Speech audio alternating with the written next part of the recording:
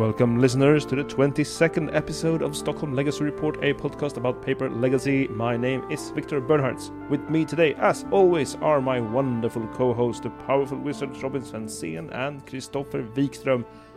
Also, as always, the very best welcome to you, dear listeners. Hello, friends. Hello, everybody. I hope this is a good start for your week, and I hope we can boost it even further.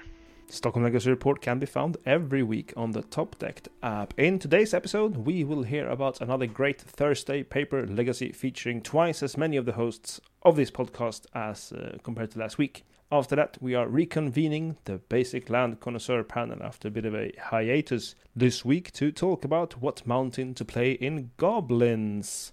For those who missed out on that for some reason, Paper Legacy is live in Stockholm every Thursday. Robin and Christopher and 17 other Sorcerers Supreme gathered last week. Before we hear from them about how it went down for them, though, I want to do a brief rundown of the metagame, because wow, this is just so Stockholm. Yeah, the meta is super Stockholm. It's just all over the place. Love it.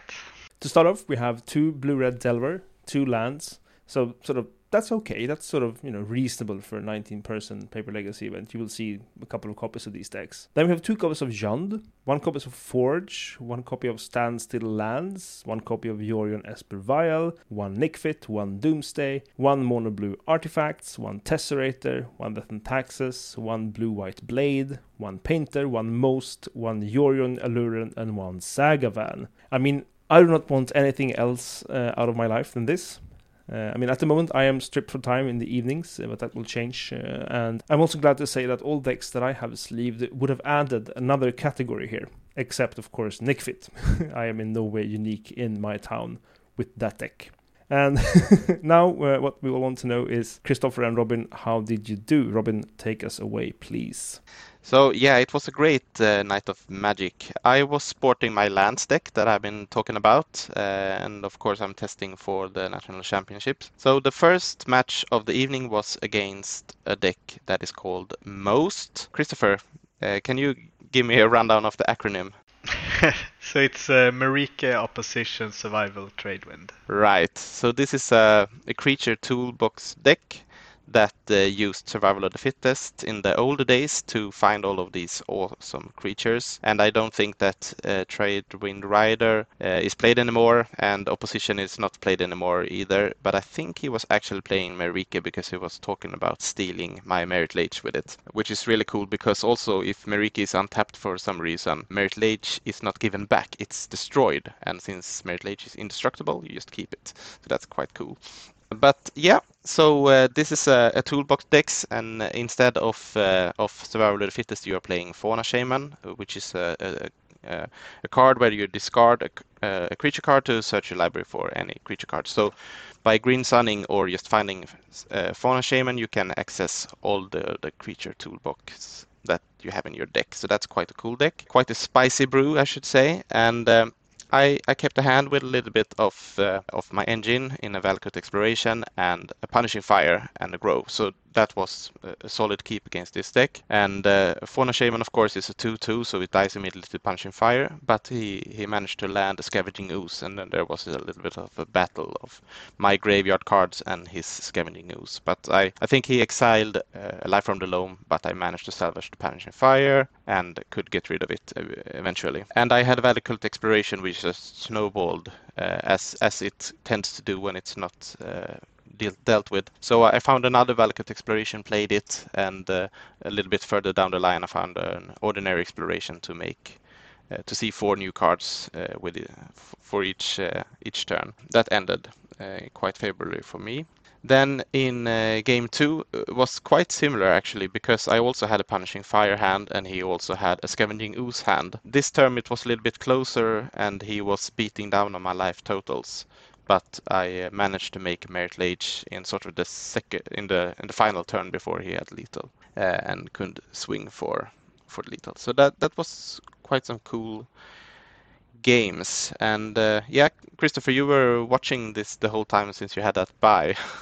Yeah, I got the buy in the first round, so I was, just picking up the meta. That's how we have the data. But yeah, it was a really fun matchup. The mana base of most decks, not most as in the majority, but in the most decks, it reminds me a bit of a Maverick without Wastelands and with less basics. And it's quite a mana hungry deck. If you don't get the engine going, kind of like Esper Vial, you get severely punished further down the line. So watching Lance just picking the mana base apart while shooting punishing fires was some flashback to a sad moment in the superhero movie. So it was quite rough to watch, but I think that deck can have a lot of game against a deck like Lance, especially if they're running Gilded Drakes to tutor for or something like that. But it was definitely a fun game to watch when he just jammed that Scavenging Ooze, and your best card in that matchup is probably the Punishing Fire, and the whole dynamic of the matchup just switches drastically. So it was really fun to watch. Yeah, and I think he was playing that combo, Volrath Shapeshifter, which copies the top creature of your graveyard, and then you get Phage into the graveyard and can swing for lethal with Volrath Shapeshifter. So I was like on the lookout for, because when he had an active Vial, I was always a little bit afraid of that, and I think he kept it at 3, which would Vial in Volrath Shapeshifter. But I mean, I think it might have been hard for him to find that, because I was always cleaning up the Fauna Shaman so that he couldn't do any shenanigans with putting creatures in the graveyard, or I don't know if there's Vengevines in there. I think we saw an Uro. So yeah, it's a really cool deck. A lot of different paths to avenue to victory there, I think. So yeah, very cool. Game 2 was against the blue and white Stoneblade, but in game 1 I played Exploration, played a land. He played Island Delver Go. And I had, once again, the Punishing Fire, so I played land, played Punishing Fire around a days, and then Grove to pick it up again, and he just scooped. So I didn't see much of the deck, and it masked itself as a Delver deck, of course. So I boarded as if this was blue and red Delver. So I boarded out most of my grind cards and just put in interaction in the deck. And in game 2, he played 4, 5, 6, something like that, basics, islands and plains, Stoneforge Mystic, and Jace the Mind Sculptor, and that kind of grindy cards. So I have boarded completely wrong. And he was brainstorming with Jace, so he was getting quite ahead there. And I had no real way to pressure his Jace, so I ticked my Blast Zone up to 4 to blow his Jace away. But then when it was no longer on 3, I was susceptible to back to basics. So that's how I lost that game. And then in game 3, he had quite an early Crucible of Worlds, which I had no answer to, and the Wasteland. So he was wasting me every turn. But I was sort of keeping up with this because I had a Valakut Exploration and an Exploration. So I could make a land drop each turn and see another card, and sometimes make 2 land drops. So I was sort of keeping up with his land destruction, but he was also developing his board, of course. Yeah, so that game went to time, and he had a really favorable position, but I was able to stall it throughout the turns. But I was giving him the victory because, I mean, he was clearly ahead there, and there's no point in being a sort of a draw bracket in a Thursday Night Magic event. So I took the loss. And then in the game 3, I faced Mystic Forge combo, and he had a real explosive game 1, where he could put a few artifacts into play and then echo for a new hand. And I was giving a new 7, which was quite alright. I had an exploration. I also had a blast zone, and he put 2 or 3 keys into play. So I thought that I should blow these keys up before I play my exploration. So I went with a turn 1 Ancient Tomb, and then the next turn I played the blast zone and the Mox, so I could just blow it off immediately. But he was able to rebuild from there and get to his combo via Karn the Great Creator. So game 2, I have boarded in quite a lot of cards. Not many cards matter in this matchup. Most importantly is, of course, Sphere of Resistance, I should say, and Force of Vigor. So I multi 4 No, I moved to 5, sorry, and kept a hand that would make quite an early Merit Lage. I did not see any of my sideboard cards. So I threatened an early Merit Lage, but he had Karn, which found his bridge. So I had to sort of get through the bridge first. So I found the Blast Zone and blew his bridge up, and then threatened Merit Lage again, but then made a terrible mistake of playing Boyuka Bog to exile his graveyard so that he couldn't sort of time twister it back into his deck. But silly of me, I didn't remember that Karn can wish from the exile zone, so he got his bridge back and we had to do it all over again. I could loam up my my blast zone, but had to tick it up to 3, then had to blow it, and then had to make the Merit Lage. And this gave him enough time to start going off with Mesmeric Orb and Mystic Forge. And the funny thing is that I had quite a lot of interaction in my hand, but I was mana stabbed because he had a double defense grid out to protect his combo. That was quite cool, actually. So I think this matchup is not favorable even after board, so I'm not so disappointed with losing to that. On the final game, I faced a known Lance player, so I was sort of certain that he would play Lance. Sometimes he has been playing other decks as well, but I think of him as a Lance player. And he sported old school blue and green Lance, where he said that he just took out his Okos and just threw in 4 other cards. That's quite cool. And so he was on the the standstill build that was quite popular during the Oko era. And this sort of shows how our decks sort of match up against each other. I had a turn 1 Sylvan Library, and he had a turn 1 Standstill. Next turn, I play Saga, and his Standstill was quite bad. Ouch. Yeah, so I won that quite easily. And game 2, we both had a little bit of slower hands with multiple wastelands, so it was like the wasteland Armageddon that can happen in land mirrors. We just wage each other, and he boarded in a second bog, so we were also bogging each other, so that we couldn't loam back the lands. It was really cool. But then I think like my build of the deck sort of just pulled me through, because I drew the Valakut Exploration, played it out, and then I could start off generating advantage and make more land drops, and it just snowballed from there on, as it usually does. So that was my 4 games. I went 2-2, made quite a lot of mistakes that I hopefully learned from. So it was a great evening of Magic. Yeah, I was just going to say, like, this is the time to make these mistakes if you're looking at perhaps playing this deck in the upcoming Nationals. So good for you. I am jealous and happy that you got to play such interesting opponents as well. So what about you, Christopher? How was your first round bye evening? Well, to paint the stage, I'm in a exam period. I spend a lot of time, like hours, at the university right now, just grinding exercises. I feel myself, and I'm thinking I'm gonna go to the LGS.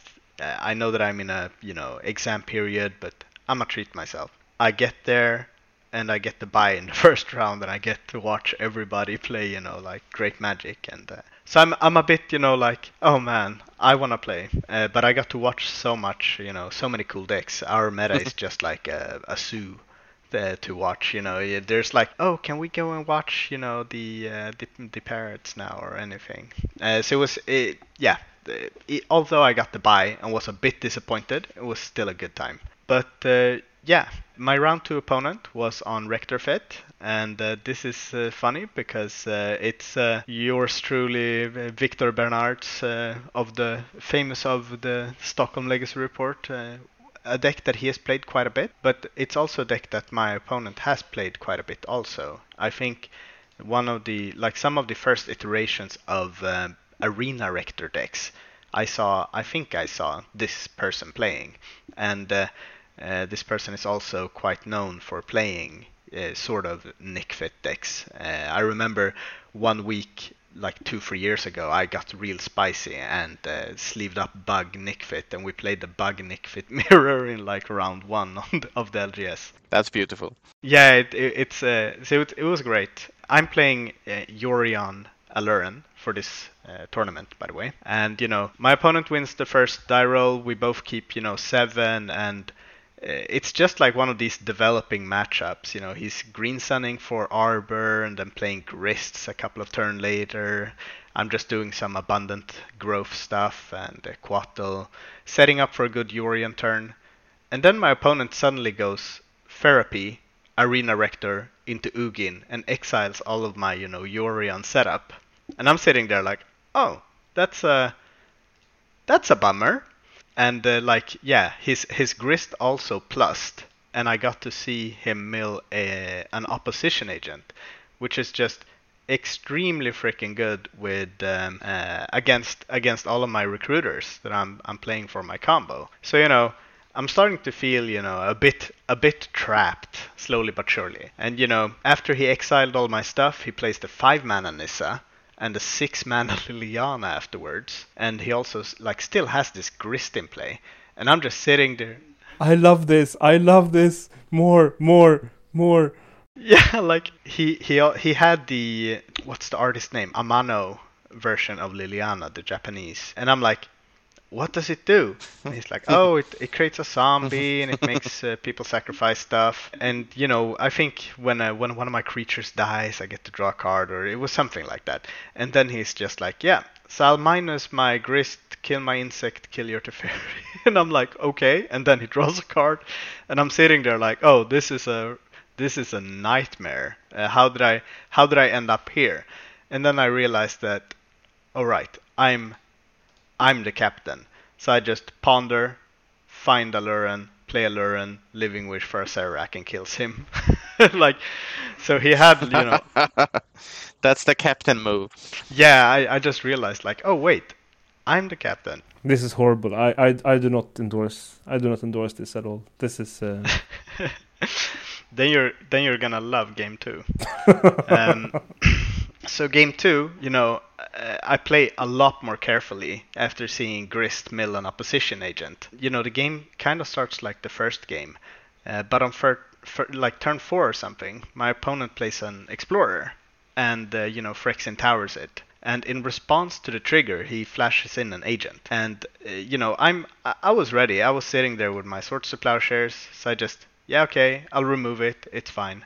So I kill it to get my lands. And, I keep on playing some value spells. I play Quattle, Recruiter for another Quattle, setting up, a big Yorion turn. And he untaps and just plays an Arena Rector again. And I'm thinking, oh, here comes Ugin, and kills it with the tower and gets Liliana Last Hope. And plus on my Recruiter. And I'm sitting there like, oh man, he has all the fatties, all the payoff in his hand.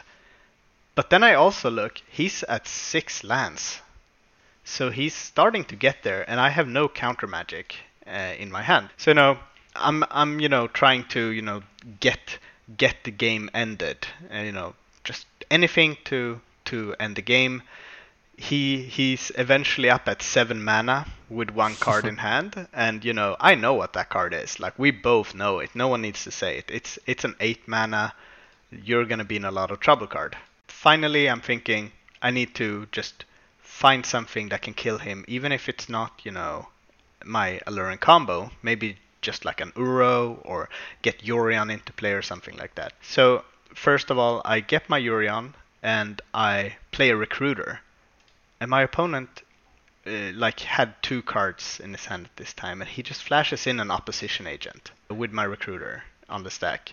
And he steals my Cavern Harpy, which is the meanest thing to do, because now even if I top deck an Aluren, I can't combo kill. I need to combo kill via my Living Wish now. So I'm kind of in a bad spot. But I get to Prismatic Ending it. And some turns later, we get into this really funny situation where I play my Yorion to force him to -5 Ugin, his Ugin would probably just die in a turn or 2. So he does just that. His Ugin is at 3 loyalty. I play my Aluren and pass the turn. He takes his turn, plus his Ugin up to 5, and just pass back. End of turn, I flash in Recruiter, I flash in Arctic Merfolk, which gets the counter and picks up Recruiter. I replay it and play Ukima, so I have exactly 5 power to kill Ugin. Take my turn, swing Ugin, also top deck a Living Wish, and just wish for a Acererak and kill him. So yeah, I got to creature combat kill Ugin, which was a great achievement unlocked. Yeah, you don't hear that every day. This sounds like a really, really good match. I mean, of course, I would root for the other player in this setup, and I feel for this other player because it sounds as if they played sort of what they are supposed to play in the way they're supposed to play it, and just like, I'm gonna top deck this Living Wish and just whatever. Yeah, that is the curse of playing like a Haymaker deck against combo decks, right? Yeah, I'm thinking, it's kind of like a cat always lands on its feet. The sandwich always falls with the butter side down, and the Ugin and Progenitus, you'll always draw those in Elves and Rectorfit. So that was round 2, since the first was a bye. Round 3 is a little bit less eventful. It's the same blue-white Blade Delver opponent that Robin played against. And, I've known this person for a lot of years, and we both know what the other one is up to. Game 1 is just about him playing, Planeswalkers. And you see Teferi and Jace, and I'm just playing draw spells, casting, ending on his Teferi, getting my own countered. Eventually, we get into the situation where I cast my third copy of Aluren, and with a really unfortunate mistiming, I do get there with Acererak and Harpy. I think my opponent got a bit hasty, and rather than Swords to Plowsharings my Acererak with Harpy on the stack, he did it with Harpy on the trigger, which just, it doesn't get him there, because he was playing a bit of, it's not straight up blue-white Stoneblade, and it's not like just blue-white Delver. He was playing a main deck, Teferi and Jace. He had like the playset Delvers, and then he also played Skyclave Apparition, a copy of that. So when I had my Acererak on the stack, he flashed in his Skyclave, and that's when the mistiming happened when I played my Harpy. He could have sourced it in response to the Harpy on the stack. I still had like some cute stuff to do from there. I had a Quattle in my hand, so I still would have gotten to draw quite a bit of cards, but the immediate threat would have been over. Then game 2, my opponent plays a turn 1 Delver and a turn 2 Delver. I ending one of them, but my opponent is just hitting quite hard. And at turn X, where I'm not really sure how many turns later, I'm at 3 life. I have one Abundant Harvest, a Growth, I mean. I've played Harvest a bit more than Growth, so it's kind of like relearning.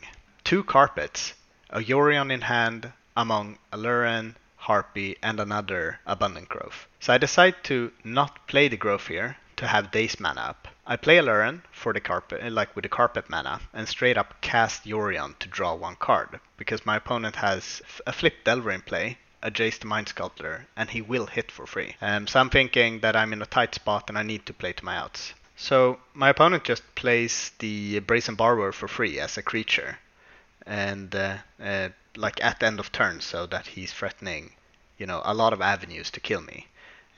He can just bounce my Yorion or attack me with both of his creatures and Brainstorm, like whatever he wants to. But I do get my card for the Flickered Growth with Yorion, which is a Quattle. So I play the Quattle and draw into another Quattle. I play the Harpy and pick up the Quattle and play the Quattle again. Guess what card I find? Acererak. It's actually Ukima. All right. So yeah, it's I'm gonna give you a point for that. So that's a really sick top deck, you might think, but actually this is, besides the Harpy, the first creature I drew in the game. so I had all of my Quattles, all of my Recruiters, like all of the creatures left in the deck. So it was a sick draw. but I was kind of expecting to find something at least. So I'm currently 3-0, and there's only one thing left to do, and that's play the quote-unquote finals. But we're 3 people at 3-0 at this time. It's me on Aluren, and it's one Doomsday player, and a red-green Lance player, who the 2 of you will play the team's thing with in BSK, the Nationals, it's going to be a lot of fun hearing about later. Yeah, we call him our hope, I think. Yeah, the hope, the mega glue, the hero we need. Yeah, the hero you don't deserve. Who is actually, I think he won the modern Swedish nationals recently with Mill. I think we mentioned that maybe, but it's very cool. So both me and the Doomsday player were talking a bit before the next round, and we're both just hoping to be paired against this Lance player.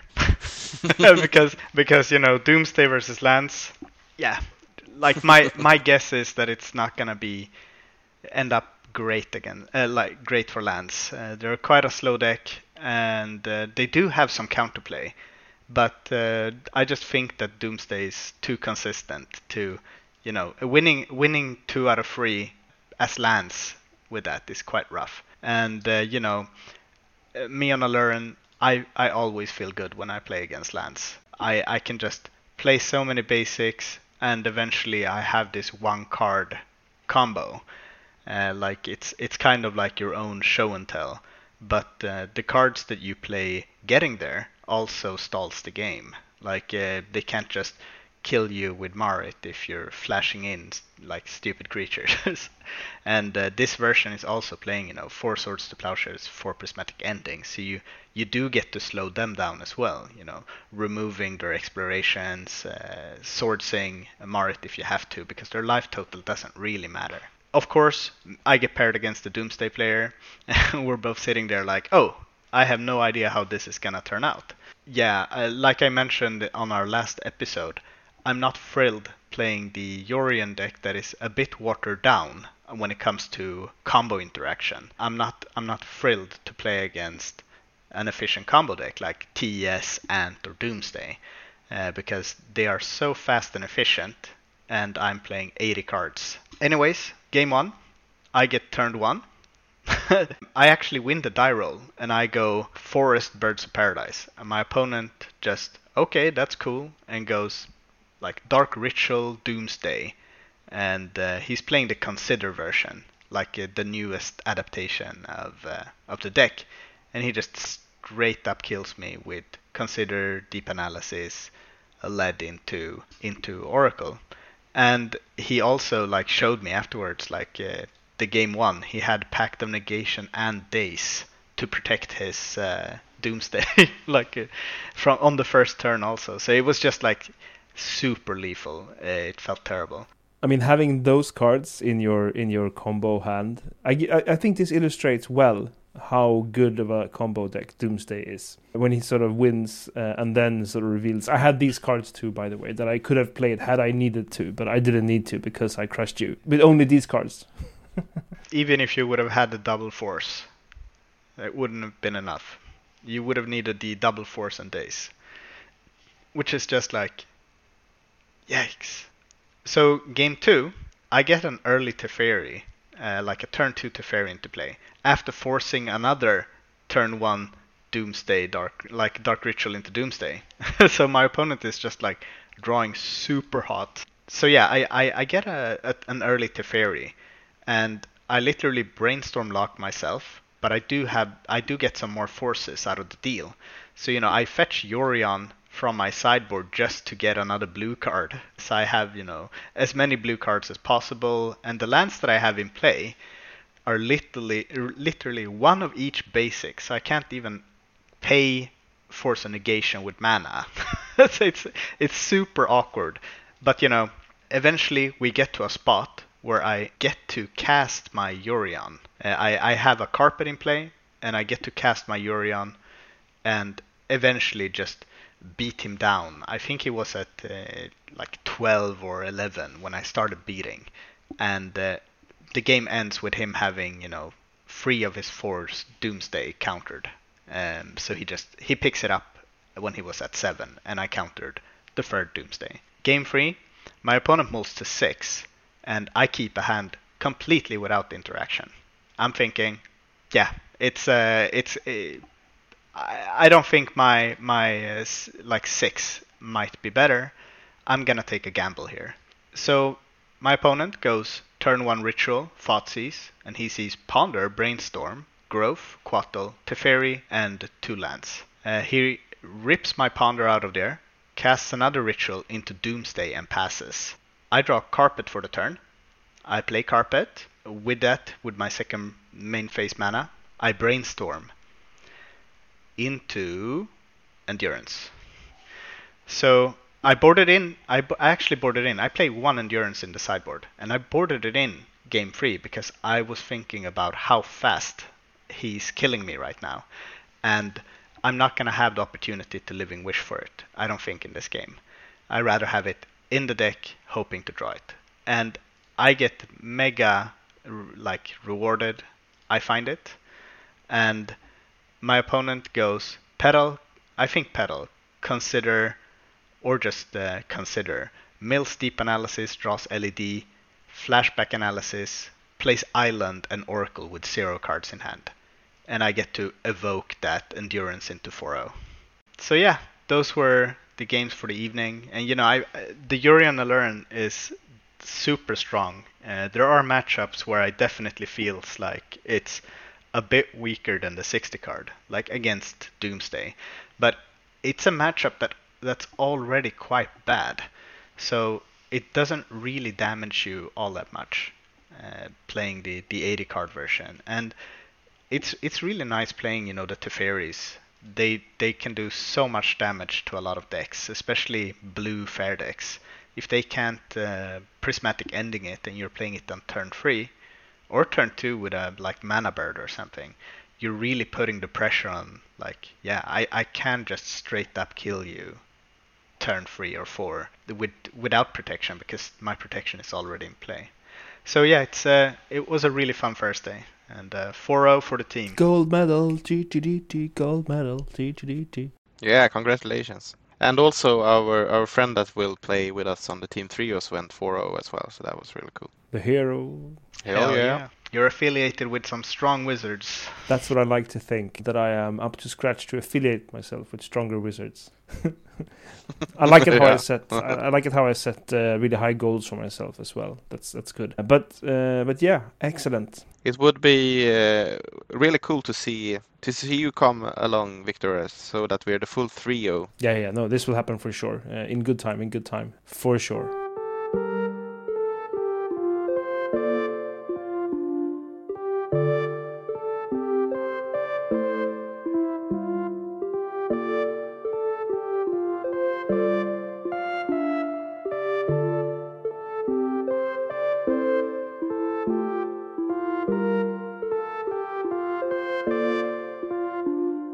Well, now it's time to return to a favorite segment for many of our listeners, the Basic Land Connoisseur panel. We can only put so many things in our show notes every week, and the panel has been swapped out for a while, sitting on the bench, but now making a powerful return with the Legacy Mega Classic deck, Goblins. And what do we have here? I'm going to start off myself, actually. In the Onslaught, so quite an early Magic expansion, Onslaught card number 345, mountain art by David Day. So this features sort of a sandy, very light red color theme all through. You have a side of a mountain, the side of a cliff, really, in the foreground, in which there are a bunch of holes that sort of are shaped like almost like doors, but they don't have any sort of doors on them. They're just door holes in the wall. Some rickety wooden structures that you can walk between these doors, some ropes and ladders. So essentially it seems to be a settlement inside this cliff, and these rickety wooden structures is the way to enter these. And then in the background you see mountain range of a very different, almost orange color, which is a very nice contrast to this sandy red that you have in the forefront. And of course, the goblins of this goblins deck will reside in these caverns, because I see in my lore, in my interpretation of lore, goblins reside in caves. They do not go out in the sun unless they have to. It's deep in the mountains where they sit and weld their stuff and so on and so forth. That's where the goblin kings command their tiny but efficient forces to go out into the world and wreak havoc. So Onslaught number 345 by David Day is my pick. I think we can all agree on that. This is the best pick, the number one pick. Yeah, I actually when he posted this on our Discord, I was a bit, like, oh man, he picked one of the ones that I was gonna pick. Onslaught has so many iconic goblin cards, like Sharpshooter. I think maybe the goblins, like, what's the name? The Sledder. Sharpshooter, Pile Driver. There's a lot of really bangers from Onslaught, and this really looks like, yeah, they live here, and it's a very moody picture for a goblin. Yeah, I just posted the Goblin Ringleader picture on our Discord. You can check it out. It looks like it might be that kind of mountain that they are seeing in the background in that picture. Yeah, it looks quite close to it. It does. Oh, that's nice. Yeah, so that's my pick. Thank you, Robin, for giving me the first prize already before revealing your mountain. But which one did you bring? Yeah, so I've been playing a little bit of goblins. I have not really thought out basic plan there. Maybe I should have give the deck a little bit of more love. But I found this mountain on the land Discord in the pimp section. I thought it was really nice looking and perfect for a goblins deck. So this is an APEC mountain. Did you have the details of it, Victor? Yeah, this is from the Asia Pacific Land Program number 8 and Rebecca Guay. Number 8. Yeah, so this is one of few Rebecca Guay basic lands with an old school border, which is always my favorite border. And it has this sort of also sandy or even muddy looking mountains that are really steep and rising up from sort of a river bed in between them. And there's a little bit of vegetation, but they are looking really hard to climb and not welcoming. And I could totally see like the goblins raging down from these mountain sides and just doing a sneak attack, something like that. So and it has all of this watercolor feel to it, which is quite Rebecca Guay-ish. And I think that it fits the theme of the goblins deck quite a lot, because a lot of the goblins are really old and from this sort of time period where the art was a little bit more watercolor-ish. So I like these lands. Yeah, I 100% agree with the watercolor, and also kind of like the kind of folklore aesthetic. I feel like a lot of older goblin pictures have this kind of. I think I associated with the fairy tale folklore child books when they were depicting goblins there. It kind of reminds me of that aesthetic, and the Rebecca Guay mountain really feeds into that in a really nice way. So Christopher, what have you brought for us? One of my first picks actually got picked by Victor, so I decided to go with another style, another side of goblins, which I think is hasn't really been explored as much, and it's Champions of Kamigawa. It's John Avon version 302, and I really enjoy this. It's kind of snowy. I mean, this could have been a snow-covered mountain art maybe, or maybe that's ash. The important thing about it is it looks really dreamy. It looks kind of Lord of the Rings-ish, where they also battle goblins in Moria. But it looks like it could be from another world. And I think that's one of the appeals with playing goblins, is that it's a deck based entirely around a fantasy like creature race, and It's very nostalgic for a lot of people, either from folklore or maybe Lord of the Rings or like a game like Magic the Gathering. Whoever you talk about, what does goblin mean to you? There are going to be a lot of different answers. It could be, that scene where they're just swarming in Moria and they're running away from them in that giant hall. Or it could be, getting lackeyed turn one. It can be a lot of different things. And what I really enjoy about Champions of Kamigawa was how they depicted these legendary goblins from the era, because they got drawn in such a different way than they usually were drawn. And I'm talking about Sosu the Punisher, I'm talking about Kiki Jiki, the Mirror Breaker, and these cards, they kind of drew them a bit more, cartoonish, which I think is a very nice take on how you create these goblins. That they always get some, not always, but a lot of time they do get some sort of like comedic treatment. Like goblins, they're a lot of fun. They're like there's everything from the goblin snowman to them sledding.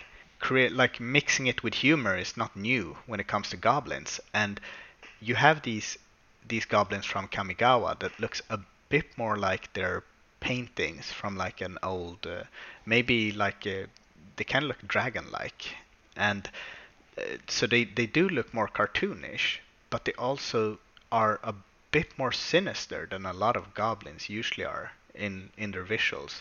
And I just think I think they look more fantasy book than Goblins has ever done. So I picked the John Avon, which just would be a perfect place for these goblins to reside. So that's my pick. No, I think you make a lot of great goblin art direction points here, because of course goblins can be pictured really sort of tropey or predictably styled or stylized, as you say, in the cartoonish way. But these sort of examples you bring up, I think, are both cartoonish and sinister, and that's so cool about them. And this land, I think, this is a really great. And I mean, John Avon is such a master in these lands, and I think this one shows again why, because basic mountains in MTG, I also find, are painted almost always from a distance.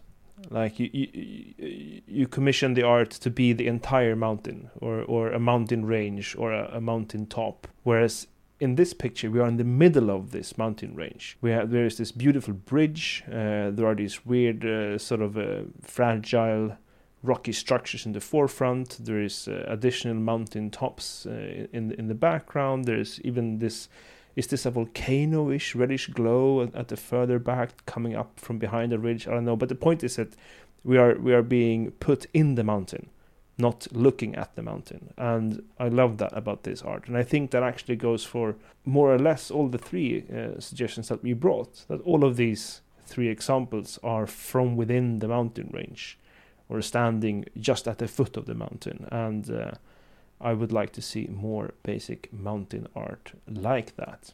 Yeah, it kind of, if you're talking about, maybe photo school or drawing classes, it's the perspective.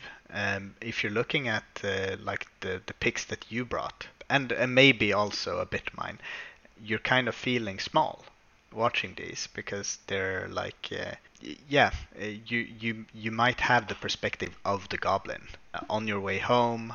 It's not like one of these epic mountains that you talked about, the ones that we've talked about earlier. So I really think that perspective does a lot for this, and if you want to convey a goblin feeling, I really think that all of these does a really good job. Although I also give the first pick to Onslaught.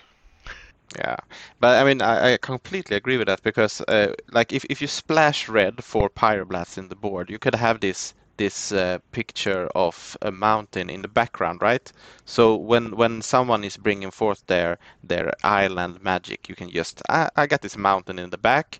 I take a little bit of its power and present a Pyroblast. But like if you're going to play goblins, you need to be in the mountain, in the actual mountain. You can't have a mountain in the back. You need to be residing in the mountain and be among the mountain peaks. So yeah, those lands are quite doing that. And that is all we have for this week. If you think this was a good podcast, please help us grow by telling a friend. If you want to reach out to us, a great way to do is to join the Discord server. You can please find the link in the episode information or ask us at Twitter at STHLM Legacy. If anyone wants to find us personally, where can we be found, Robin? You can find me on our Discord server. And you can find me on Twitter. I'm at MonolithMTG, but yeah, you can also reach me on the Discord. And I am in the Discord or on Twitter at Disco Drogo. And that is the end of the 22nd episode of Stockholm Legacy Report. Thank you, Robin Sensén and Christopher Wikström. The great Franes has written our music. You should check them out on Spotify. Until next time, watch out for the Earwig Squad.